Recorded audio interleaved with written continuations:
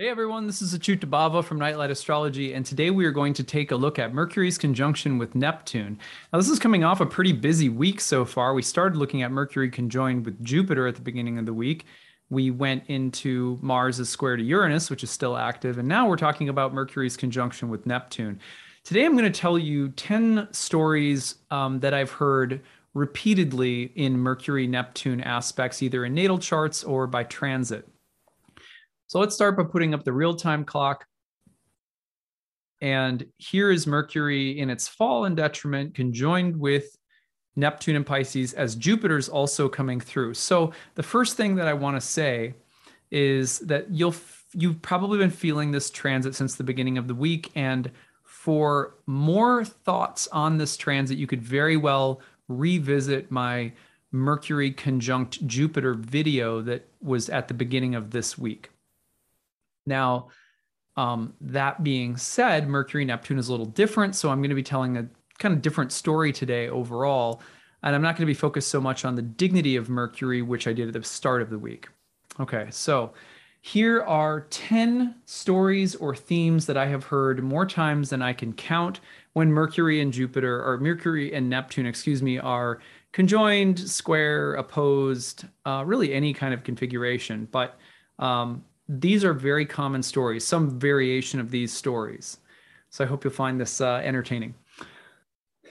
All right, you would not believe how many times, number one, that I have heard Mercury conjoin, square, oppose Neptune when people suddenly talk to dead people. Could be in a dream, a state of clairvoyance, intuition, or something. But I've heard more times than I can count Mercury, Neptune being about communication from beyond. Spirits, ghosts in the house, dead ancestors, whatever. It's incredible to me, to the point where, the few times I'm like, someone tells me that, and my cynical nature is like, yeah, it's Mercury conjoined Neptune. I'm probably talking to a crazy person. I'm kidding, but so you think that, and you go like, yeah, I don't know, maybe they're out to lunch, maybe they're Mercury Neptune is sometimes known for fuzzy boundaries and mental health problems. So like maybe not.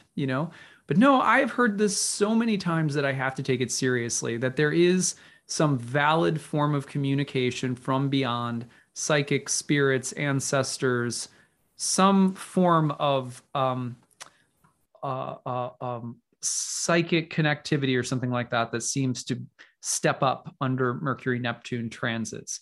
I am not encouraging you to go out and pick up the call the dead telephone or anything. I'm just saying, if it happens, I wouldn't be surprised, and I do think there's something to it.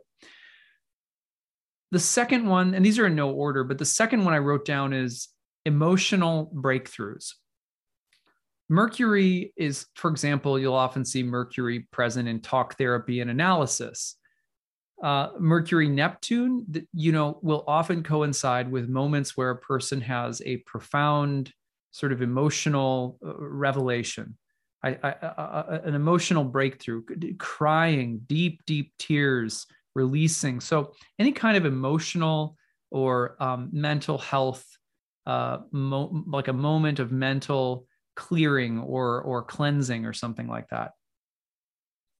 Now, breakthrough or breakdown, I added this on the same one. So sometimes you will also see people lose some groundedness in terms of their mind or their emotional health. And that's also very common with Mercury Neptune. All right, number 3, I have often seen a sudden large scale understanding or comprehension of something. It could be a problem, it could be a subject, it could be reality itself. Although a little bit more skeptical about that one, but this idea of suddenly grasping something that is very hard to grasp or normally would almost be beyond our ability to talk about. Very common with Mercury Neptune. Number 4, fluid transmissions of art, music, writing, almost like a stream of consciousness that pours through. Very, very common. Number 5, I said this a little bit with emotional breakdowns, but a totally delusional idea taking hold very strongly. Like people can become very deluded by very particular ideas that they become almost obsessive about consumed by, overwhelmed by. Overwhelm is a good word for Mercury, Neptune, of the mind.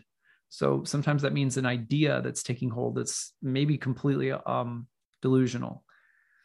And it could be relatively harmless or very harmful, but it's an idea that's not necessarily grounded in truth, becoming pervasive or sort of all-encompassing or something. 6, anything to do with water or the topic of water and flooding or overwhelm or leaking or something around water coming up in a very big way. Oftentimes with a message attached or some symbolism. That's 6. Number 7, inappropriate boundaries, spying, or secrets. There's something that can be sort of deceptive and secretive. Water signs were called mute signs in ancient astrology and had the connotation of being secretive. There is something about the lack of boundaries, the porousness, the gossip, or the potential for like inappropriate forms of communication or something like that. Or saying too much, almost like diarrhea of the mouth, just oversharing or something. Number 8 would be, and this kind of goes along with talking to dead people, psychic phenomenon. But by that, I mean like synchronicities, precognition, especially precognition, where you're like thinking of a person 5 minutes before they call. That stuff really seems to step up around Mercury, Neptune contacts. That's 8. Number 9 would be aggrandized thoughts and feelings. It's not that they're inaccurate. It's that it's a true thought, but that it's being lifted up, making it more important than it actually is. So there's a difference between a delusional thought and a true thought that's being like aggrandized. So for example, you could come to realize something and almost get high on the realization, in which case you're distorting how true something is. It's a subtle distinction, but it is an important one that often goes along with Mercury, Neptune. Could be a feeling, not a thought as well. Finally, I have found that there is an intense attraction to or a heightened effectiveness of altered states, especially things like meditation and prayer. Sometimes it's altered states through drugs, but there's a draw to these states and they seem to be louder, the channels more open. I personally think Mercury, Neptune is a very interesting time during which to meditate, but I meditate every day. So I see, I meditate through a lot of transits, but I have noticed that there's almost more like you've got God's pager or something. Wouldn't that be great if God had a pager? 911. I have something really important to say. Okay. So anyway, those are my sort of 10 thoughts about Mercury, Neptune, things that I've seen so frequently over and over again. Hopefully in hearing those stories, more than receiving any instruction about what to do, you have a sense of what to expect. And to me, it's just like I was saying this week about welcoming the gods into our lives, being very careful with how we present ourselves to them. Keeping all of this in mind can help us stay just spiritually sober, which does not mean closed-minded, grounded, earthy, practical, and dismissing of the magic or imagination or subtlety, but it means that we're staying aware. And if you keep aware during such a transit, I think that it stands to be a lot more magical and a lot more insightful than, just getting lost in it. That's always the case with the planets. So that's what I've got for today. I hope this was interesting. If you have any Mercury, Neptune stories, this is a great week for storytelling. So use the hashtag grabbed, put in Mercury, Neptune, tell us your story. If you prefer to email it, you can send it to us, grabbed@nightlightastrology.com. That's what I have for today. I hope you guys are having a great week. We'll talk again soon. Bye.